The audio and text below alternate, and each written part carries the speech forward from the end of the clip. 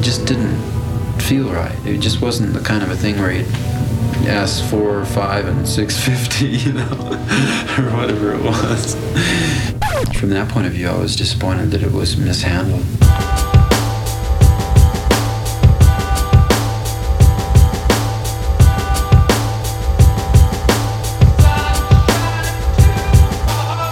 The group became a ho-hum, not selling records. Not only was it your worst seller, but it practically set an all-time low for Capitol. And that was a turning point philosophically. It was a difficult period, I think, for sure.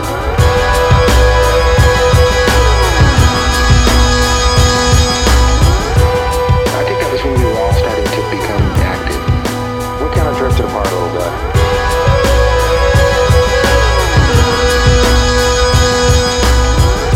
Breaking news report from the meditation retreat of Maharishi Mahesh Yogi. Dr. Martin Luther King has been shot to death in Memphis, Tennessee. He doesn't scare you. Yeah, Carl, he scares me.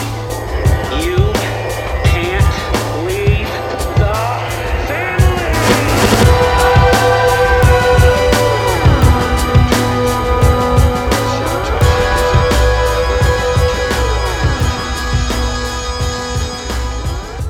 Hello, friends, and welcome back to the Sail On Podcast. This is Wyatt in Nashville, Tennessee.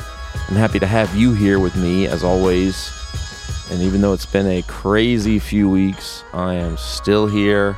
I'm still doing it. We're getting it done each month here at Sail On headquarters, putting together a fun show for you guys. Excited about today. We got 3 different guests, lots to discuss. But first, of course, let's celebrate the news.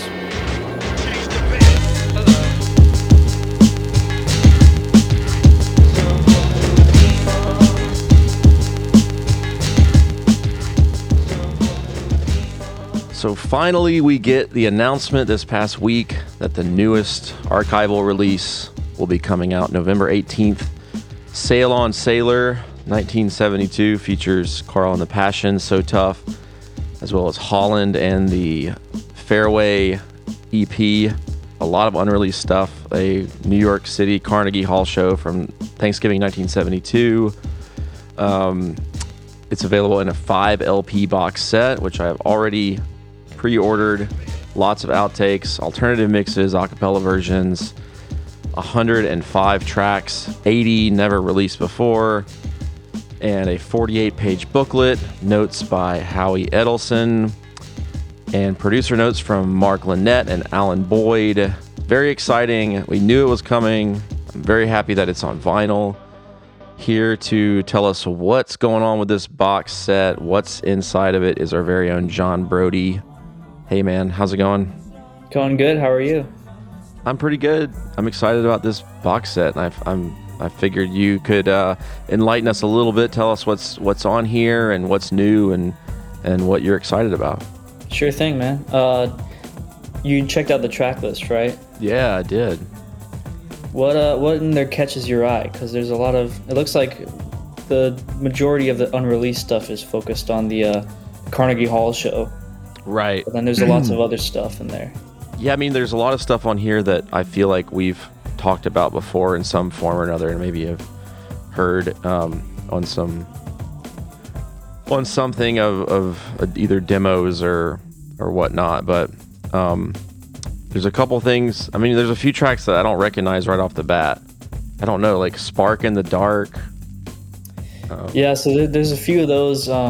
Spark in the Dark and Rooftop Harry are songs that Brian wrote for Carl and the Passions, and they're just tracks. They're not finished, but we've read. There's been descriptions of them, over the years in different articles. Spark in the Dark is Brian playing everything. It's got like bass marimba and organ and tack piano, and is apparently an early version of Chain Reaction of Love, if you know that song that he did in the 90s. Yeah. Yeah, it's basically that, but from the early 70s and with Brian playing everything. And then Rooftop Harry, the engineer has given an account of what the session was like, and it's got like a toy piano on it and a Calliope and 4 different bass parts, and is apparently just a really crazy sounding track. Wow. So yeah, those would be cool to have. That's cool. And then the 2 versions of Out in the Country. I feel like we've heard those before, but maybe these will be in better quality. So that's a song Brian wrote with a guy named Don Goldberg. And the first one is something they recorded for Carl and the Passions. And that's got Don Goldberg singing the lead.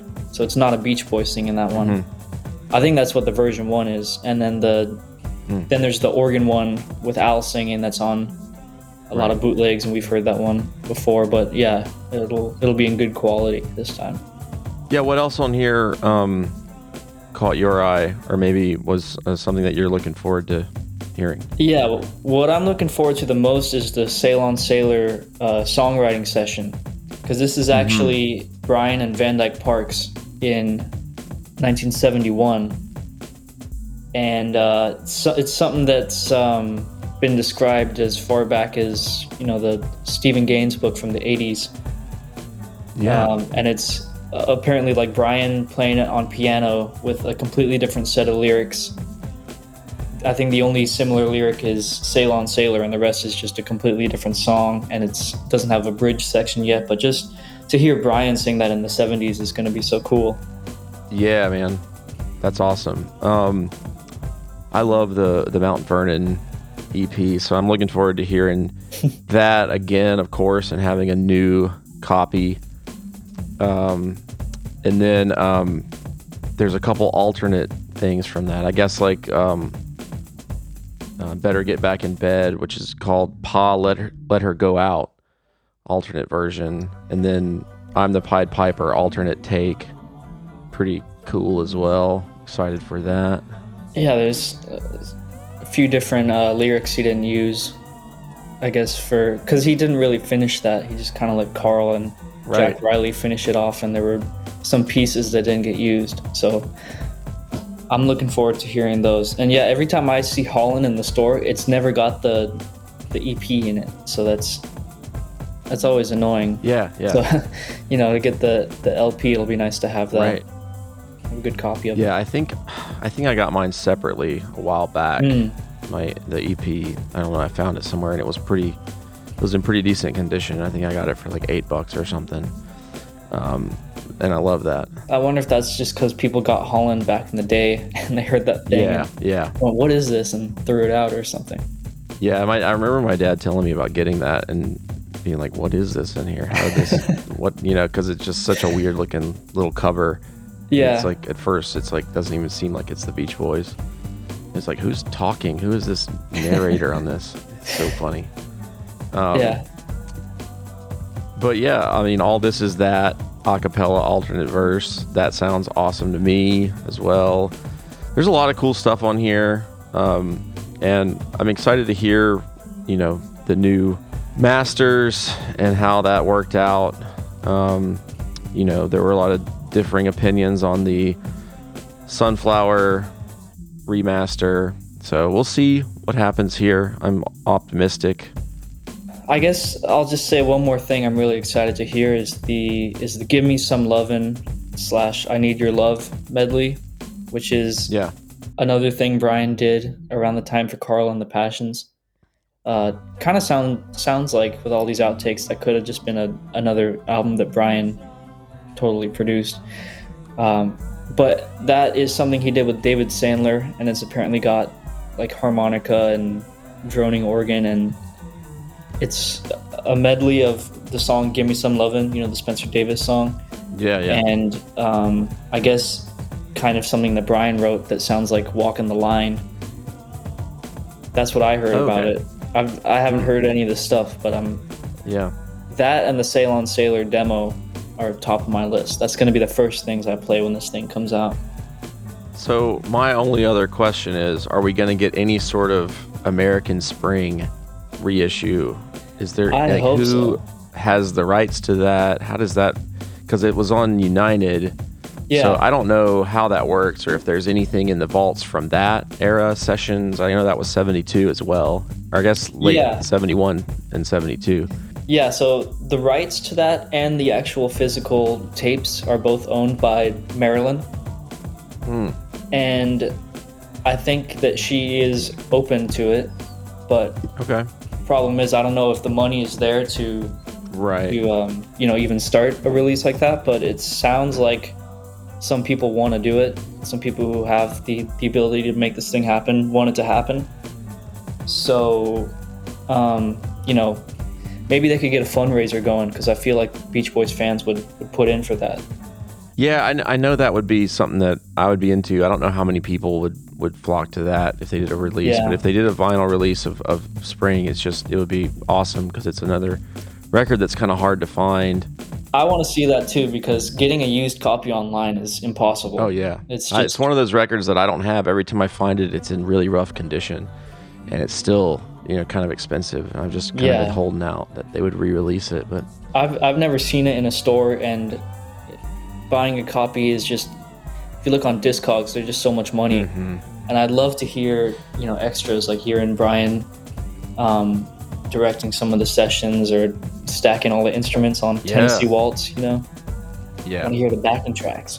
Anyway, there's a lot here to be excited about. You guys can obviously check out the different versions. There's like 5 different editions you can get, and on CD and vinyl, and obviously on streaming. And you can hear one of the live tracks now, You Need a Mess of Help to Stand Alone. Yep. One of my favorite eras of the live Beach Boys band. They sound great.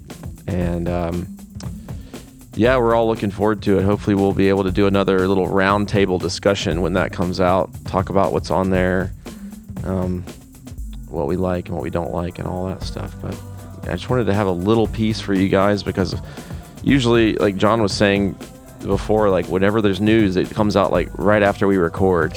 So it's kind of nice of them to put out some news this week and before I was able to put out a podcast. So there you go. They stole our name though, Ceylon. Yeah, I know, which I'm not too worried about. I think it's a good thing. So hey, whatever.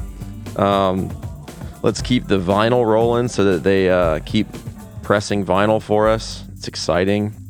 Hopefully, I don't know what on earth they can do next year. There's not a whole lot for 1973. Didn't really record anything that year, so.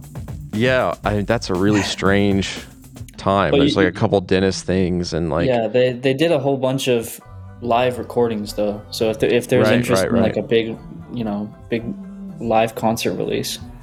And we'll be talking with you and Will soon about 2020. Awesome. But yeah, thanks for coming on today, man. And I will talk to you soon. All right. Sounds good.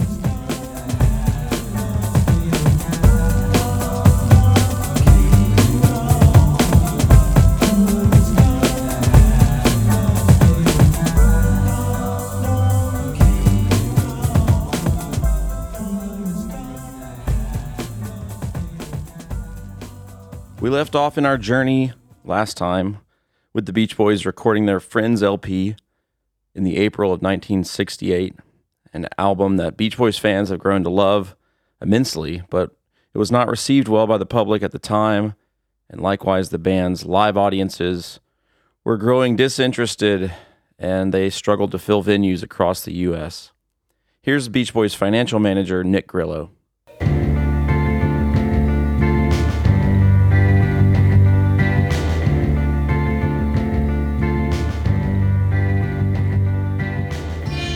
At that time, we decided to promote our entire southern tour. It was in the spring, and we preparing ourselves to play, I believe, 24 concerts in 22 cities. And the Beach Boys, of course, headlining the show, and the other acts consisted of Buffalo Springfield, Soul Survivors, Strawberry Alarm Clock. The first date of that tour was in Nashville, Tennessee. When the boys arrived in Nashville, Dr. Martin Luther King was pronounced dead in Memphis, Tennessee, almost at the time that the boys deplaned. And about a month before, we were contemplating putting together a tour with Maharishi for the month of May, which would sort of follow the April tour, and we thought that both tours would be very successful financially. So we were simultaneously working on both tours. When the April tour became a disaster, a total disaster, because a lot of the dates couldn't be played because of martial law, a lot of the cities were being burned, it was a financial disaster. And we then tried to regroup and start to buttress up the May tour with the Maharishi. That May tour was quite a fiasco. At the time, Maharishi was in Europe, and I believe he was contemplating on doing some sort of a film for 4-Star television, or possibly 4-Star Films, and he had already committed through his U.S. representative to do the tour with the boys. And again, we had, I forgot how many cities mapped out, major halls, and the boys would be on the show, and then the second half would consist of Maharishi lecturing and having a question and answer forum. The tour was delayed by about 2 days because he then had signed some sort of an agreement to continue on with the filming with 4-Star, and it got to the point where we had to almost threaten litigation in order to have him acknowledge his responsibility to us, which he committed to sometime in the early part of 1968. I feel that a lot of people felt that the boys were trying to capitalize on something that the Beatles made popular, which was not the case at all. I think that they were very serious about transcendental meditation. But at that time, I think Maharishi was receiving a great deal of criticism in the U.S. press. So the tour really did not develop as well as we had anticipated. The entire problem came to a head back east. We were playing at a university. I think it was in New York State somewhere. It was on a Sunday. And the 4-Star people were at the concert, and we were trying to negotiate a way of having Maharishi continue on with our tour and at the same time fulfill his commitment to 4-Star. And we decided that rather than embark on the balance of the tour and lose money and creating a great deal of ill will with Maharishi and the 4-Star people, that we decided to abandon the balance of the tour.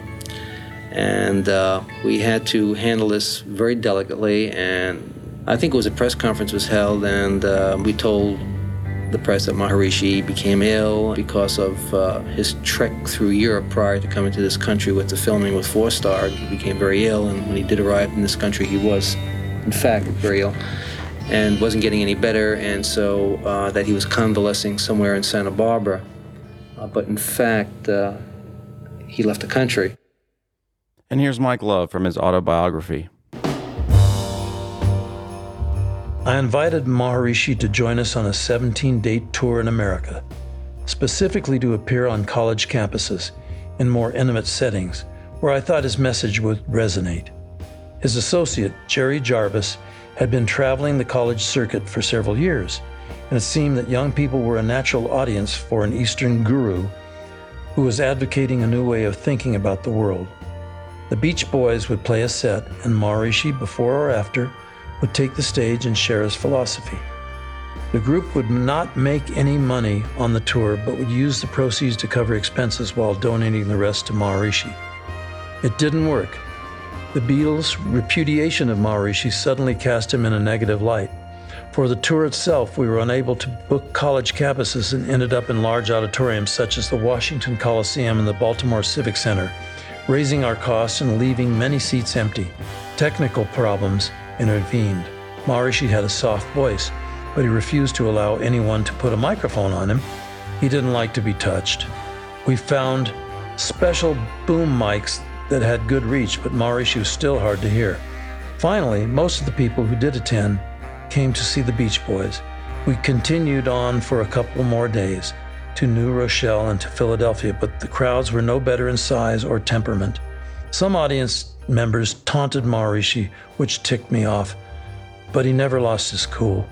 At one press conference, he faced a particularly obnoxious reporter, and we were getting ready to throw him out, but Maharishi instructed someone to tell the journalist that he would like to speak with him after the conference, and Maharishi would try to gently enlighten him. We called off the tour less than a week into it. Like our canceled Southern tour, this one was costly financially, and I take responsibility for an idea that didn't work. But I don't regret it. I thought I could do some good for people who are lost, confused, or troubled, particularly those who are young and idealistic, but also vulnerable. And I thought that was true for a whole bunch of us.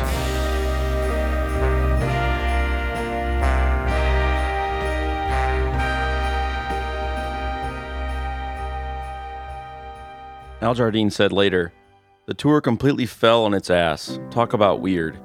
That was the greatest mismatch of all time. There was no relevance to it. Our careers had distinct paths, neither of which belonged on the same stage together." The group was soon back in the studio to work on the next record, 2020, featuring the new single, Do It Again, which was a really nice throwback from Mike and Brian to their early career, the surfing, the fun, the sand, the girls. But we'll talk more about that next time. For now, I wanted to get into an interesting release called Stack O Tracks that came out in the summer of 1968. And it's an odd one. I knew just the person to lead us through this record. It's our very own Freddie French Pounce.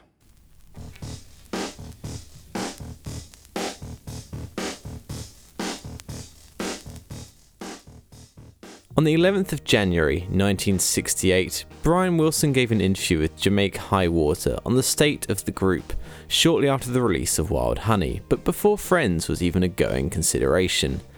About halfway through the existing audio of this interview, there's a curious little glimpse of a possible upcoming project for the group, as well as a slightly tantalising tease from High Water regarding the state of the Beach Boys vault. You have a lot of material, rejected material or material that is sort of shelved going, since we sort of went into music here, that you haven't released, and which I understand, like now you're talking about your next album is going to be backing tracks, right? Which you decided that because you liked them and for various reasons you thought you'd do an album of them. Mm-hmm. Did you say track album? Track album. Background track? Right, isn't it? It's going to be called Stack of Tracks. Oh, that's wild. Yeah. That's beautiful. And we took a picture of a big stack of tapes that went all the way to a ceiling. At the very top, the thing would have fallen over if we not stuck in a 4-track at the very top. Right, just to keep the thing from falling. Took a picture of it with us standing around the stack. So I think it's going to be out of sight. I don't know if it'll sell very much, but it'll be a real nice, solid catalog member. Well, not only that, but I mean, like Mike was saying, Mike Love was saying that it may have not have been your original idea, but it occurred to me that this kind of thing. Look, I mean, you have an audience full of kids that are playing now. You know what I mean? Yeah. That are really into the music now. They're not really there to scream and yell, but they really, like in San Francisco, they sit and listen by the hundreds. Yeah, it's a nice, just pure music. Right. No words, nothing. It's just the first time we've ever put out pure music. A non-vocal thing, non-vocal, right? Yeah, which is music. really wild for the Beach Boys. As Brian so lovingly pointed out there in the interview, today we're going to be discussing Stack of Tracks and digging into what makes this album unique, as well as a few tantalising tidbits about its makeup and its history, thanks of course to John and Will. But before that, we've got to get a little bit of gentle context. As clearly noted in the interview, work began shortly after Wild Honey's recording, or release, and was of course revisited closer to its eventual release in August of that year, as not only had Friends come out, but we also have Do It Again on the track listing, which was released on July 8th as a single. Ultimately, it was the first Beach Boys LP not to chart at all, and was only released in the US and Canada at the time on, of course, August 19th, 1968. The only other country that would see release would be the UK, but that's not until 1976, and we'll take a little look at that LP just before the end of the episode. Of course, the album itself is somewhat of a stopgap between Friends and 2020. It seems by something noted later in the interview that the album was not Brian's idea, despite how enthusiastic he seems about it, and was likely one made by the label, though at this point it's hard to see exactly what their motivation was, it does have to be said. A fun little fact though is that this is not Do It Again's first LP release. It actually opens up side 2 of the Friends LP in Japan, and was also included on volume 3 of the Best of the Beach Boys LPs over in the UK, though as I said, Stack of Tracks was not released there until 7 years later.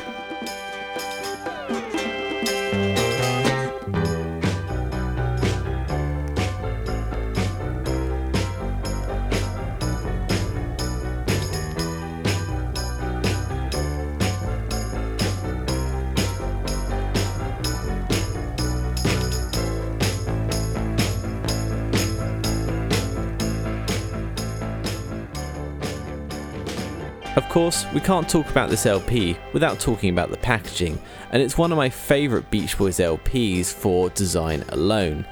The album cover, again described beautifully by Brian earlier on, is one of my favourites from the group, and maybe my favourite out of them all. The group gathered around a large stack of tapes in the middle with such a tantalising glimpse into the Beach Boys archives at this time, and all the group looked great in my opinion. There's just something very cool about the way they look in this period.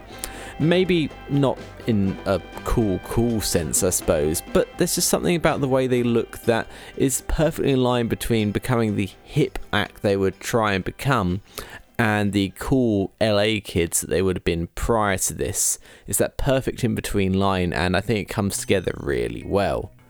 Interesting, the cover notes that you sing the words and play with the original instrumental backgrounds to 15 of their biggest hits, which of course was noted in the interview again. It also includes, though, a booklet with printed lyrics, chord symbols, and lead and bass line, and this is one of the things that makes the LP so collectible. If you find a copy with that booklet, it's definitely worth your time, and it's a really cool little thing actually that it even came with this.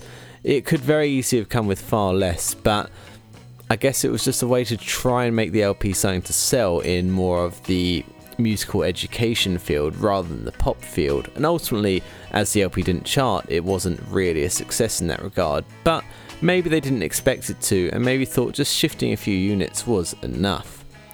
Of course, we get the line at the end and many photos of the Beach Boys, and if we open up the lovely gatefold of the LP, not only do we get the fingering guide to the chords used in these 15 Beach Boys arrangements, but we get 7 shots of the group, 1 for each member, and a little group shot that doesn't include Bruce from the Beach Wild Honey era shoot, and I'm sure you know the one I mean. It's a little bit of a random collection of photos, but ultimately it's a nice little thing to have here, and the picture of Bruce at the bottom seems rather random and out of place, but of course, given he's on the front cover as well, it only makes sense that he's included there.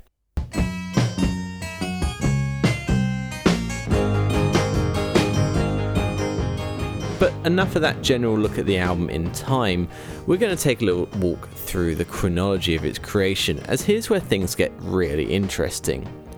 So, on January the 9th, 1968, 2 days before the interview we heard at the beginning, the half-inch masters were pulled from a bunch of different places and put on a comp reel.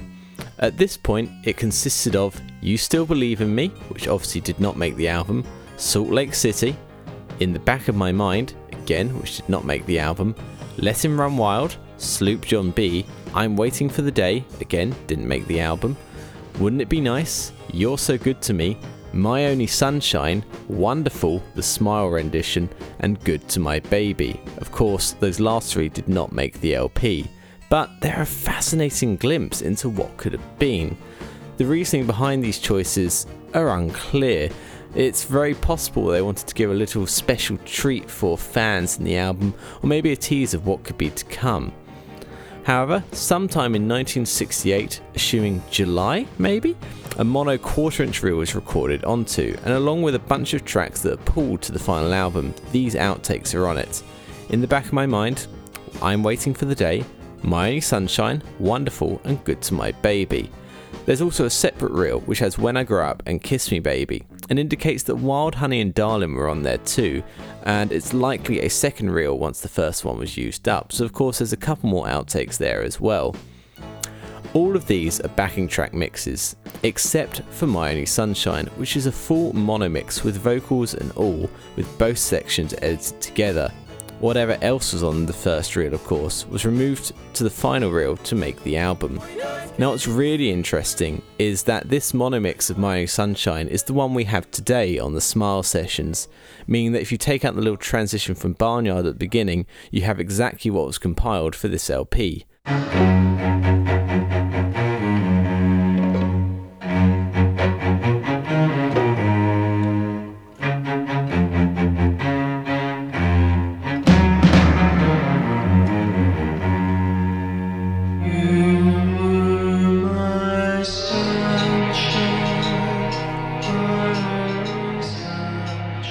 Now, at some point after this, the multi-track reel is spliced at the top of My Only Sunshine, and all the tape from then is thrown away and shredded.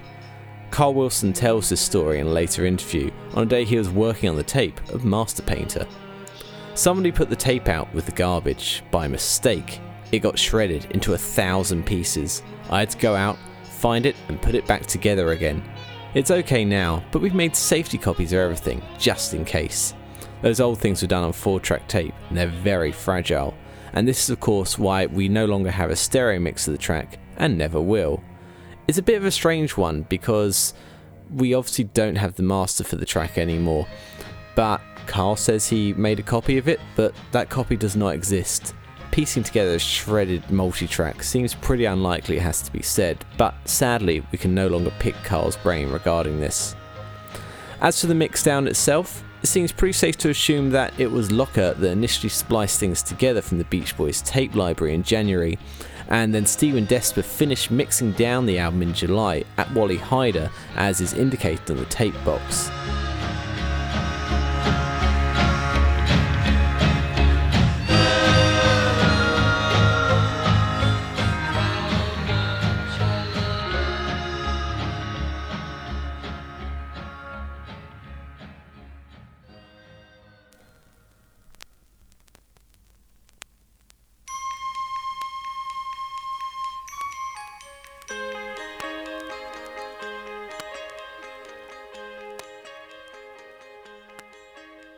But what of the mixes on the album itself? Of course, the album was released in duophonic stereo only. The cover, unfortunately for the listener, denotes it as stereo, but it does have a duophonic catalogue number of DKAO2893. Now, thus this means it was mixed down exclusively into mono. Not because all the tracks could only be mixed into mono, but likely because some only could be mixed into mono due to the backing track being recorded to a single track in the first place. The original mixes all use pre-bounced tapes to remix to mono where applicable, rather than the mono backing tracks found on the final half-inch masters. As far as the remixes on CD go, all stereo remixes would also have used pre-bounced tapes where applicable. Thus, for something like Sloop John B on the CD, Mark mixed from the second generation, here to keep in the 12-string that was added much later in December, so the majority of the track is in mono, whereas the 1996 is synced from a few different tapes digitally to keep it in full stereo. This interestingly means that the remix done on the 1990 CD release and the 2001 CD release is the only stereo version of the track that has all three 12 strings applied. Of course, the original mono mix and the version on the original Stacker Tracks LP have these still baked into the mix. On top of this, some acute listening to the tracks reveals that all the mono tracks on the CD use the original 1968 mixdown rather than the original 3, 4 and 8 track multi-tracks, as the fades generally match along with the other discrepancies. As of course these were mixed at Wally Heider, we get smooth fades on all the tracks, and the tracks that originally mixed at Columbia would have of course featured the step fades that adorned a number of tracks. For instance, here's the end of Let Him Run Wild, first from the original 1965 LP of Summer Days and Summer Nights, followed by the mix on the original Stacker Tracks LP from 1968.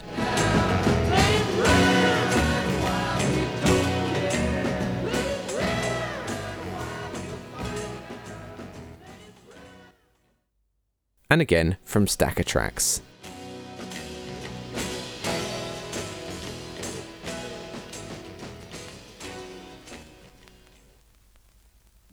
These aren't the only oddities that can be found on the album. There's a few that include vocal bleed due to a side effect of the analog mixing process where it's quite difficult to completely mute any tracks in the mix.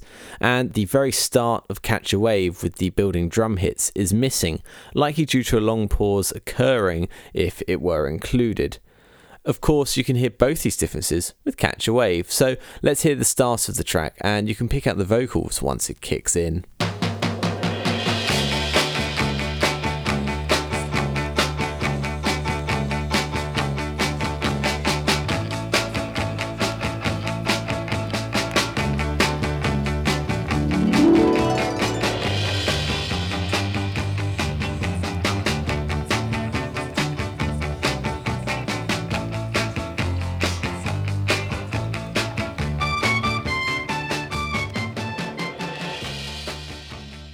One of my favourite little oddities though comes at the end of Little Saint Nick, where after having a gentle bleed of the vocals for the majority of the track, right at the end of the fade, suddenly all the vocals are there. And it's a fun little thing to end side one with, and certainly is maybe why it was stuck there, along with the fact, of course, it's a Christmas track.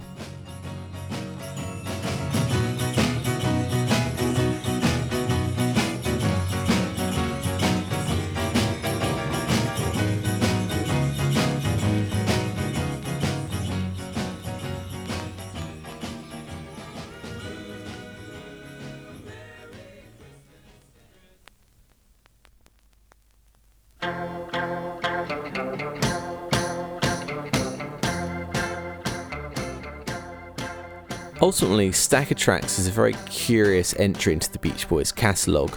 I think it's a fantastic listen if you've never dug into the backing track recordings for the group before, and I think it's a wonderful selection of tracks coming across the full spectrum of their career up to this point.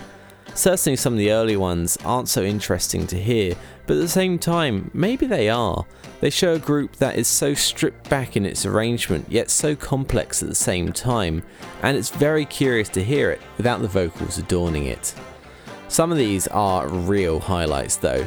Here Today is utterly magical, and it does have to be said that the stereo remixes done for this album, and the ones that can be heard on any version of the album you'll find today digitally, are some of Mark's best, with some fantastic separation, gentle and tasteful use of echo, and just gentle 60s style panning, which is really nice to hear. Of course, the original LP comes with the wonderful disclaimer at the back of the cover.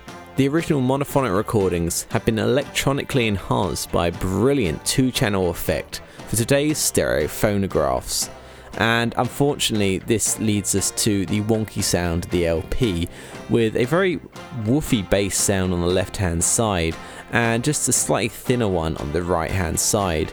It's not so extreme that things feel completely out of whack. There's no channel delay or additional echo here, but it's a real shame that we've never had a true mono release of the entire album.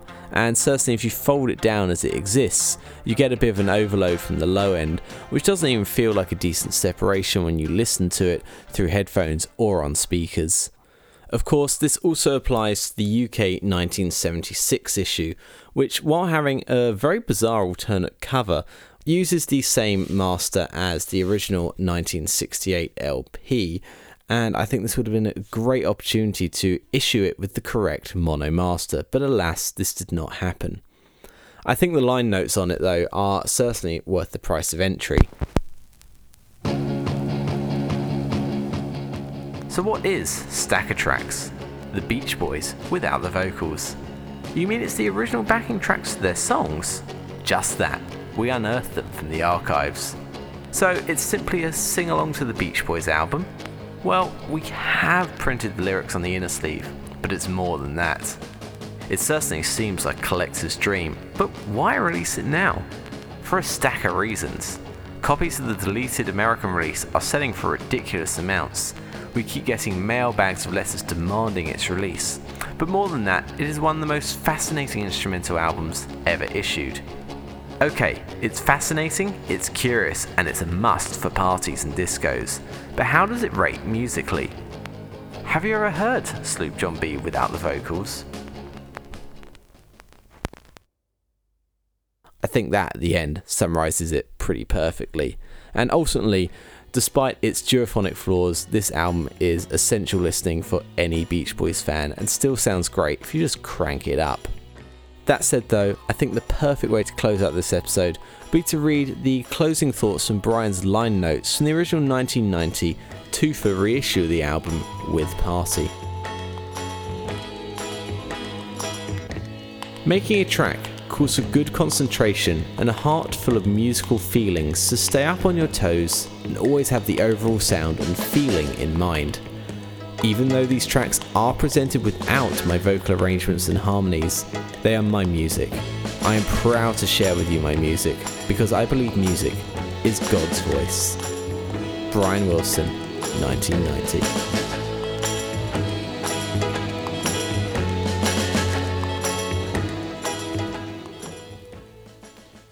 You can hear a lot more from Freddie over on our Patreon page.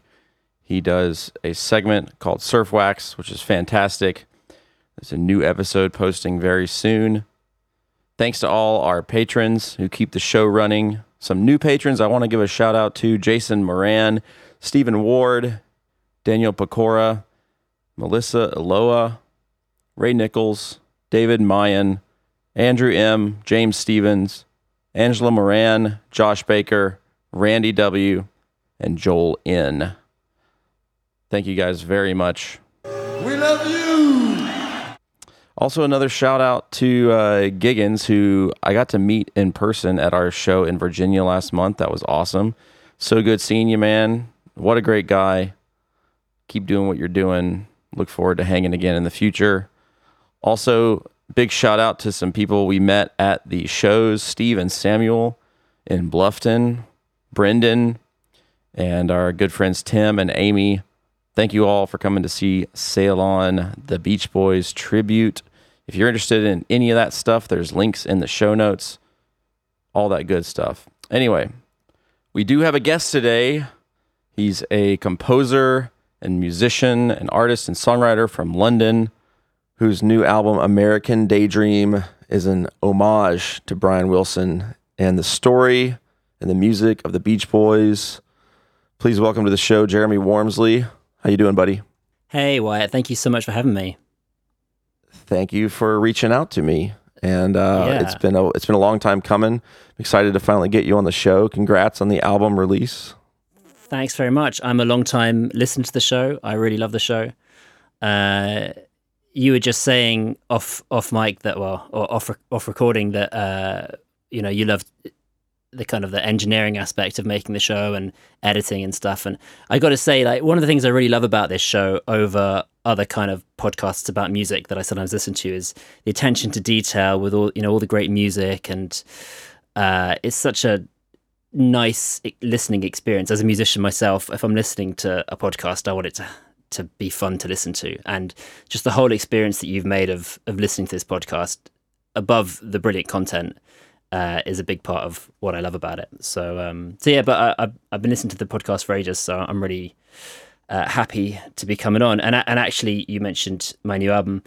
It was a really great resource for me when I was making the album, because as you say, the album is an homage to Brian Wilson. It's about his life story. It's kind of like a concept record about Brian Wilson, really. And the sound of the record is very Beach Boysy, or attempted. So. And when I was trying to figure out all the sounds and stuff, listening to your podcast and all the deep dives into all the tracks was a huge help. And also, you put me onto the Beach Boys Discord, where I met a lot of people who gave me a lot more help. So thank you for that too. Sure, absolutely. I can't take too much credit for that, but shout out to the Beach Boys Discord. Those guys are cool, and man, it means a lot to hear you say that. I appreciate it. All the kind words. Your background is more in like composing, and I've listened to some of your older stuff, and it definitely there's hints of Beach Boys influence, but you definitely went full into the deep end with this new record. It's funny that you say I have a background in composing, because when I talk to people as a composer, they normally say, "Oh, you have a background in pop music." Because before I was a composer, I was a musical artist. I play in a band called Summer Camp with Elizabeth Sankey, is my partner in Summer Camp, and she's also my wife, and we have a kid together. And actually, we just wound up that project. In fact, literally last week we had our last ever show in London. So my background is kind of pop music and indie rock, indie pop, whatever you want to call it. And then I've been doing music for film, TV, and video games and podcasts and all that kind of stuff more recently. But still, writing songs, putting out albums. And this new project, I've always loved the Beach Boys, and I decided it was time to go all in. Yeah, well, you reached out to me a while back, and it's funny, there's a lot of mutual connections on this record. Well, you probably don't remember. I actually emailed you way back. This must have been like 2020 or something, asking you how you got the theremin sound in your Ceylon band promo video, because I needed a good theremin sound for. I guess it's actually an electro-theremin if we're going to be super precise. But I ended up solving that one by actually reaching out to Probin Gregory and asking him to play on the record, which he does. So that was neat. That's cool. But yeah, I'm sure we have a lot of other connections that I probably don't even realize. Well, I know that our own John Brody plays on your new record, correct? Plays some percussion. Right. Yeah. Yeah, he plays bongos on the kind of Wild Honey-esque track on the record, yeah. Also, Brian Wilson, band member, Paul Von Mertens makes an appearance or two. Yeah. Local Nashville musician and friend of mine, Kristen Weber, is on the record playing violin. That was really funny. I just needed a violinist for one of the tracks. Kind of appropriately, actually, it's kind of the 2020 Friends kind of era track where I was talking about Brian's life in that period, and I needed some strings. And I just went on a online marketplace for musicians and found Kristen. And then when I looked at her website, after she'd recorded, I was like looking at her website for some reason, and I saw that she had played on the remake of Add Some Music to Your Day that they put out during the pandemic.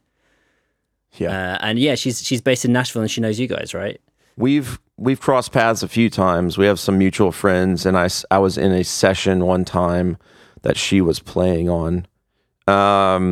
And I actually saw her a few weeks ago she plays and sings in a 90s tribute band, and they're really good. They're called My So-Called Band, and they're fantastic. And they play only a few times a year, and whenever they do, it's like a really big event here, and it sells out usually. It's a really fun time. They play for like 2 or 3 hours, and it's just all like 90s hits, and it's really exciting, and she sings in that group as well, and it's a lot of fun.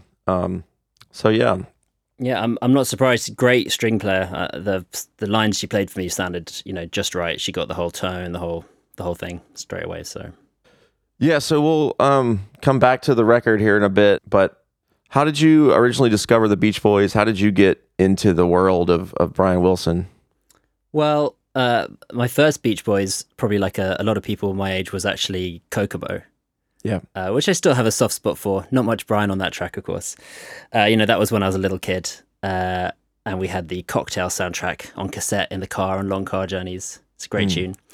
Nice. But no, later on, when I was kind of getting into, cool music as a teenage nerd, trying to figure out stuff, and all the best of lists would always have Beach Boys. Pet Sounds is the best album ever made, says the NME, and says all the British music mags always used to say it was the best album. So I went and got it, and I didn't really get it actually the first time I heard it. I was like, I remember listening to Wouldn't It Be Nice and thinking it just kind of sounded out of tune the first time I heard it. I was like, what? It's so weird. Why do people like this? It's one of those things, it just burrows its way into your brain. You listen to it a couple of times, and before you know it, you're like just trying to understand it, listening to it over and over again, and just got super into it. And then I think someone knew I was into it, and someone got me the stereo version, which is like, oh wow, you can hear all this extra detail and stuff. And then someone else got me the box set. Do you remember in the 90s they did a box set that had like all the acapellas and all the studio sessions? And as someone who was trying to kind of teach myself production at the time, those studio sessions were like, you know, you can hear on Good Vibrations, you can hear Brian saying, "Oh, pull out another stop on the organ," and suddenly the Good Vibrations organ sound is just there. It's just like, you know, for someone trying to learn production, it's just magic. Mm-hmm. I honestly think that that's a big part of why I got into the Beach Boys, was like the fact that there is so much kind of stuff available for you to really dig in and learn how they made it. Like Stacker Tracks, which I know you talked about earlier with Freddie. I mean, the fact that we have all these instrumentals and can listen to them and get all that amazing detail, I just, as a musician myself, is priceless. But yeah, from Pet Sounds, obviously I was, you know, reading about this lost album, Smile, and that was, you know, were we ever going to hear Smile? And I was like, well, there's a Smiley Smile thing. I'll get that. That'll be the same. And was like, what is this? I don't understand. What is this? What am I listening to? You know, 10 listens later, you're like, this is amazing. Why doesn't everyone know about this? And then Brian Wilson Presents Smile came out around then as well. I just, you know, slowly got every Beach Boys album. And then I kind of had them on the back burner for a little while. I kind of didn't listen to them too much for a few years. I had my own career in music, which was great. I feel very fortunate to have you know made a living out of music in my life. I feel really lucky. Mm-hmm. Well, then what brought me back to the Beach Boys was I got into reading, you know, biographies of musicians, and I remember I was reading a New Order biography. I was reading a book about, you know, that band New Order, Joy Division. Yeah, of course. So there's three of the guys from the band left alive, and they've all written books about what it was like to be in the band. So I was like, well, I'll read all three and see. You know, and it's funny because like one person's experience of an event, you see it, and then you see the same event from another person's perspective in another book. And I thought, oh, Brian Wilson and Mike Love, they've both got books out. I'll read both of those. And so I read both, you know, Brian Wilson and Mike Love's book. They talk about the same stuff, but just from like a different perspective. It's like, I don't know. I find that really interesting. But then I just got super dragged back into the Beach Boys wormhole. And I read every book. I went back and listened to a couple of albums I'd somehow missed. Like I'd never listened to MIU. Can you believe it? Sacrilege. Now I love it, of course. Oh wow, good. And then I was saying to my wife, for my next album, I want to do something kind of sounds like Pet Sounds, because I don't think there's enough influence from Pet Sound. Which sounds ludicrous because it's one of the most influential albums ever. But I think the idea of being serious about your feelings and making songs that are kind of serious pop music, that's how it's been influential. But I feel like the music of Pet Sounds has not really made its way into like indie music, for want of a better word. Like there's no bands that exist that are ripping off Pet Sounds. Maybe that's a ludicrous statement and you're going to get loads of angry emails, which you can forward on to me and I'll be very glad to receive them. But I was like, I want to make a kind of Pet Sounds influenced album, but what justification could I possibly have? And my poor wife, who'd been, bombarded with Brian Wilson facts every day at breakfast for the previous like 9 months, was like, why don't you, like, Brian Wilson has an amazing life story. Why don't you write an album about him? And I was like, yeah, that sounds like a great plan. Thanks, I'll do that. And and here we are. You've asked me a question. I've actually gone and just told you my entire life story, which isn't what you asked for. It's all good, man. Here we are. I don't know. It's always fascinating to me, and there's so many people that kind of, you know, in our age group that got into them via Kokomo. It's fascinating because, you know, that was kind of it for the late 80s. It was like that was the Beach Boys for a lot of people. Yeah. It's funny. But yeah, that box set that came out for Pet Sounds was life-changing for me as well. I remember listening to that and just being blown away about the vocals only CD and the sessions and all that. And I just listened to that over and over again. I was just so fascinated. And yeah, I was pretty young and I didn't, you know, ever think that I'd be in music production or anything like that. I just wanted to play like punk rock music back then. And it was really a life-changing piece of media for me. Just really blew my mind. I think I hear about it a lot from people that are, you know, that were young when that came out. and that was really cool. So, yeah, it's just cool hearing those stories and the similarities and stuff. But yeah, so your record, it's interesting because like you sent it to me a while back, and it's not just like a pop record that's like an homage to the Beach Boys. It literally is just like telling the story and talking about the perspectives of these characters, and it's like a narrative. And I thought that was fascinating and pretty bold to do, because if you're not into the Beach Boys, then this record might not be for you, because it's like pretty much just like, here you go. Like it's a real love letter to the Beach Boys, and also just, something that Beach Boys fans will really, I think, will appreciate and have a lot of fun listening to. I hope so. Because I really have. And you kind of dig into a lot of different styles, a lot of great harmonies and arrangements, and I've been really enjoying it. Is there a track that you'd like to play for our listeners right now, maybe?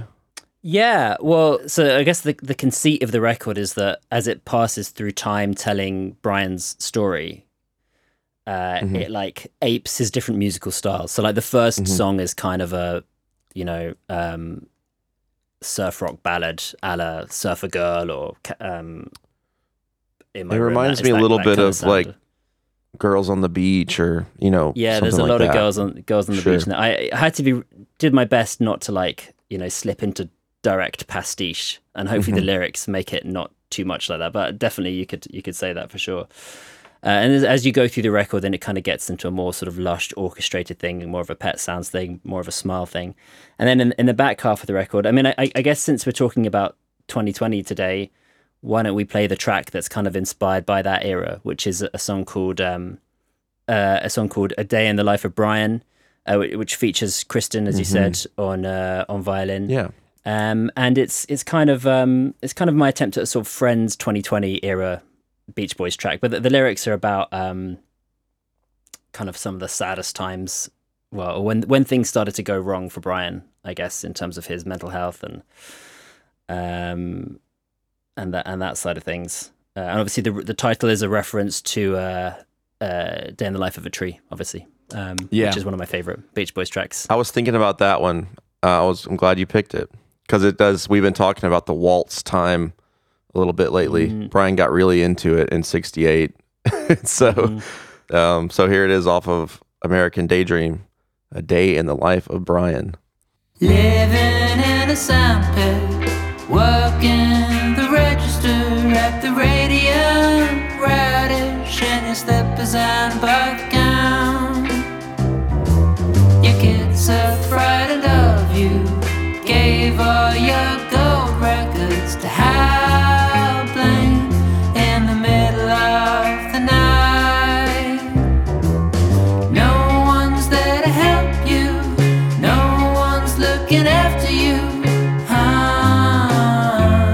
A day in the life of Brian.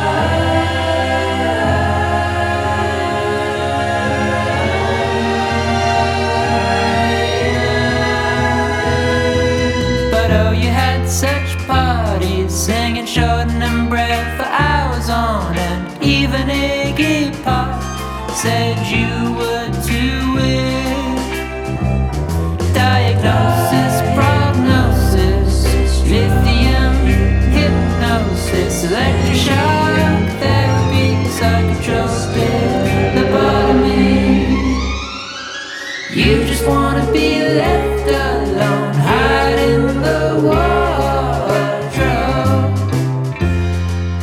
No one knows how to help you, no one's looking out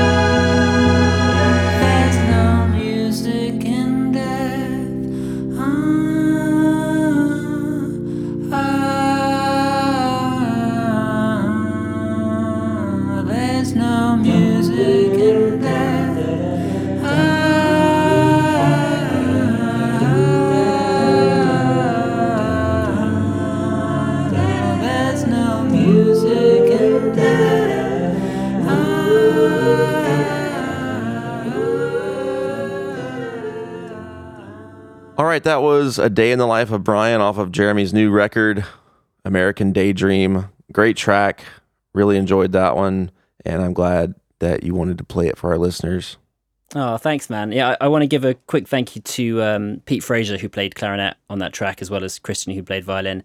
And I got to say a big thank you to John and Will, who were in hashtag Beach Science on the Beach Boys Discord. Anytime I had a question about, like, you know, what an instrument was, or like how they got a sound, like, or what a certain sound was, they would always answer and tell me. So thank you to you guys. And also to, I don't know if you've ever talked about Jocelyn Hoisington's work on the podcast. Yeah. I'm sure it's come up Oh, man, before, we love her. But yeah, her videos on YouTube, if you're a musician and you're a Beach Boys fan, you got to check them out. I mean, she does these deep dive reconstructions of Beach Boys instrumentals, and they're just fabulous. They're just absolutely amazing. Jocelyn, come on the show. That'd be great. I need all your expertise and your amazing musicianship. That would be killer. Yeah, love it. Big shout out to the Beach Boys Discord. It's kind of like the Beach Boys Discord has given me so much, because that's how I met John and Will, and I'm pretty sure that the podcast would not still be going without the Beach Boys Discord. So shout out to the Beach Boys Discord for giving me new life.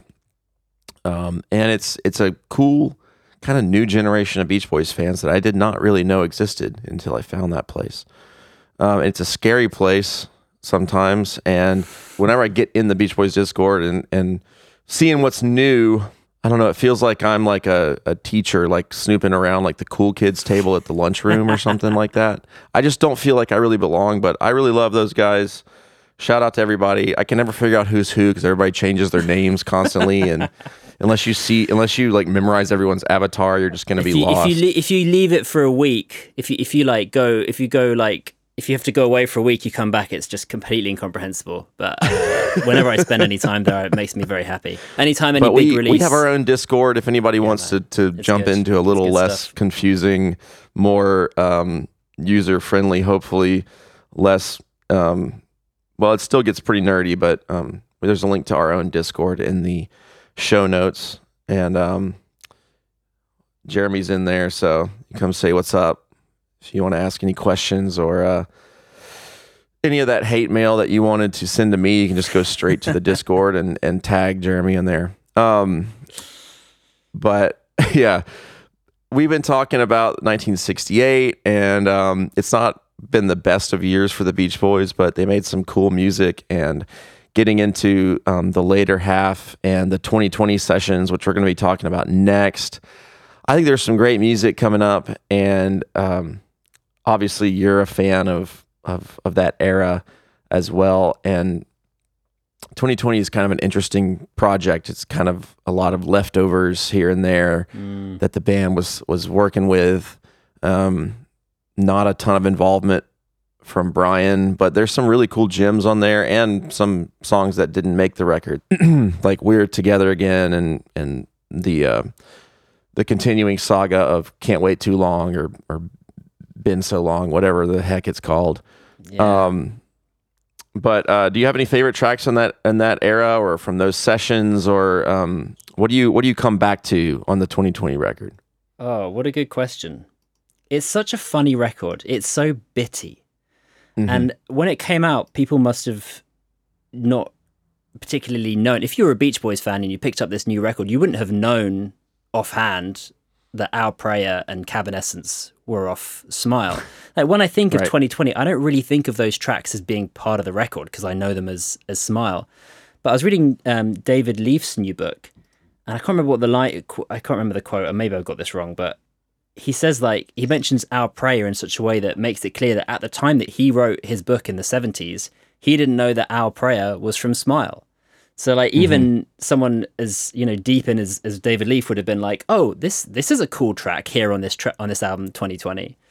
But from us, you know, our perspective here, it does seem like, oh, so we got, you know, a couple of great singles, a few covers, some leftovers, a song written by Charlie Manson. Yes. You know, it's a real mixed bag. I really like Cotton Fields, and I really like this version of Cotton Fields especially. I love Al's lyrics that he wrote for it, and I love that there's no pedal steel guitar, which kind of ruins the. It's kind of got a slightly lo-fi vibe. I love the sound of this track. I enjoy listening to it, and I don't think they needed to re-record it, but they did, and that's fine. It was back in Louisiana, just about a mile from the Texarkana. In them old cotton fields back home. But let me tell you now, well, I got me in a fix. I caught a nail in my tire doing lickety-split. I had to walk a long, long way to town. Came along a nice old man he had a hat on. Oh, wait a minute, mister, can you give me some direction? I'm gonna wanna be right off her home. Don't care if them cotton balls are getting rotten. When I got you, baby, who needs cotton? In them old cotton fields back home. Brother, only one thing more that's gonna warm you. A summer's day out in California. My favorite track is "I Went to Sleep," probably. Yeah, same. It's just one of those tracks that I wish was on Friends. Maybe I know I'm gonna get killed for this again, but instead of Transcendental Meditation, I wish we could have ended the record with "I Went to Sleep." It would have been just an absolute. It would have been a great way to tie the record together. But hey, that's just me. If you want to hear my alternate version of Friends, it's over on the Patreon page, so everybody can head over there. But I see that track as being, there's like a series. There's like I'd Love Just Once to See You, and then Busy Doing Nothing, and then I Went to Sleep. For some reason, those three tracks always kind of go together in my head. That kind of like nonchalant style that he had of just throwing out these weird little gems. Yeah, those are a lot of fun, and you could go all the way up into Love You and a few of those tracks. Exactly. One of my favorite records. So. Oh, sure. Nice. Yeah, I remember you sent me your favorite Beach Boys records. You didn't ask me to. I was just like, he'll finally someone I can send my favorite Beach Boys records to who'd appreciate it. You're like, no one will listen to me, so here's No, it's an interesting list, and I wasn't gonna bring it up necessarily, but it's the fact that you kind of had an addendum that you said Pacific Ocean Blue would go in the number 4 spot if it Did counted, I say that? which is pretty amazing. That's great. I mean, we haven't talked a lot about that record. I'm looking forward. I hope you're going to cover it. Yeah, I think Love You is now above Pacific Ocean Blue for me, so that's changed. Something I always think about with this record is, how do you think Dennis felt when Mike and Brian were like, that song you wrote called All I Want to Do? Well, we've written a song called All I Want to Do. Mm-hmm. Like, did they ever have a conversation about that? That seems so bananas to me, that a band would have 2 songs with literally the same title, 2 albums apart, and there's no other link between them. No, it's Do you confusing. think they just forgot? It's because they happened pretty close together too. Yeah, there's even an early version of it in the 2020 Sessions album. Yeah. With sitar. I think they probably just overlooked it. Maybe they weren't thinking about it. But do you know what I really love of this is the Will C remix of Walk On By that you used to use as bumper music. That's killer. Yeah, of course. Yeah, that's great. I'd rather listen to the remix than the original track. I'm going to come out and say that. That's my nice controversial statement of the day. Yeah, shout out to Will C. The dude is awesome. Man. What a hero.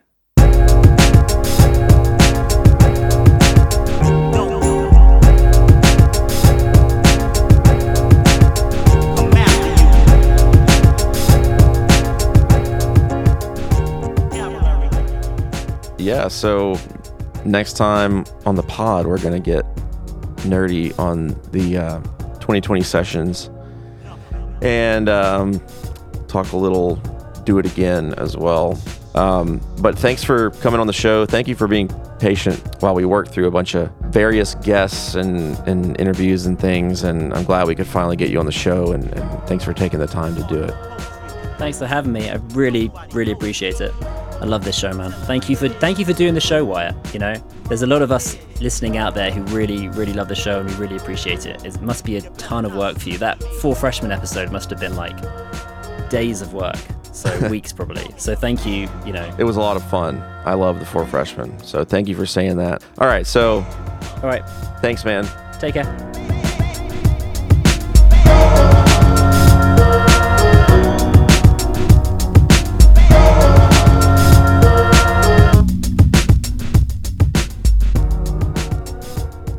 Big thanks to all my guests today, John, Freddie, and Jeremy. Thank you guys for listening.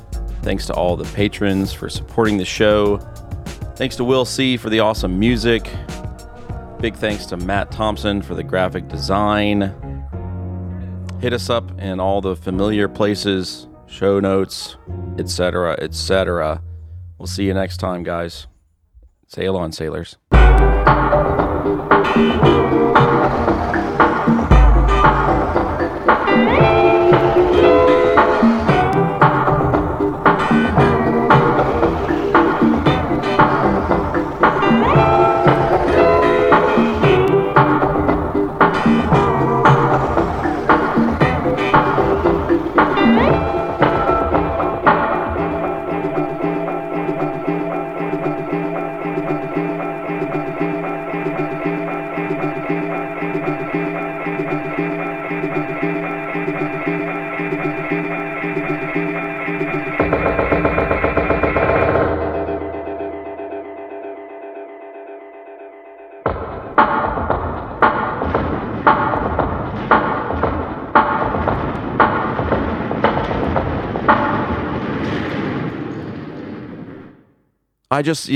Basically my experience now with the pod is just me saying things and Will and John listening and just fuming like bright red, like at my errors. But that's why I have them.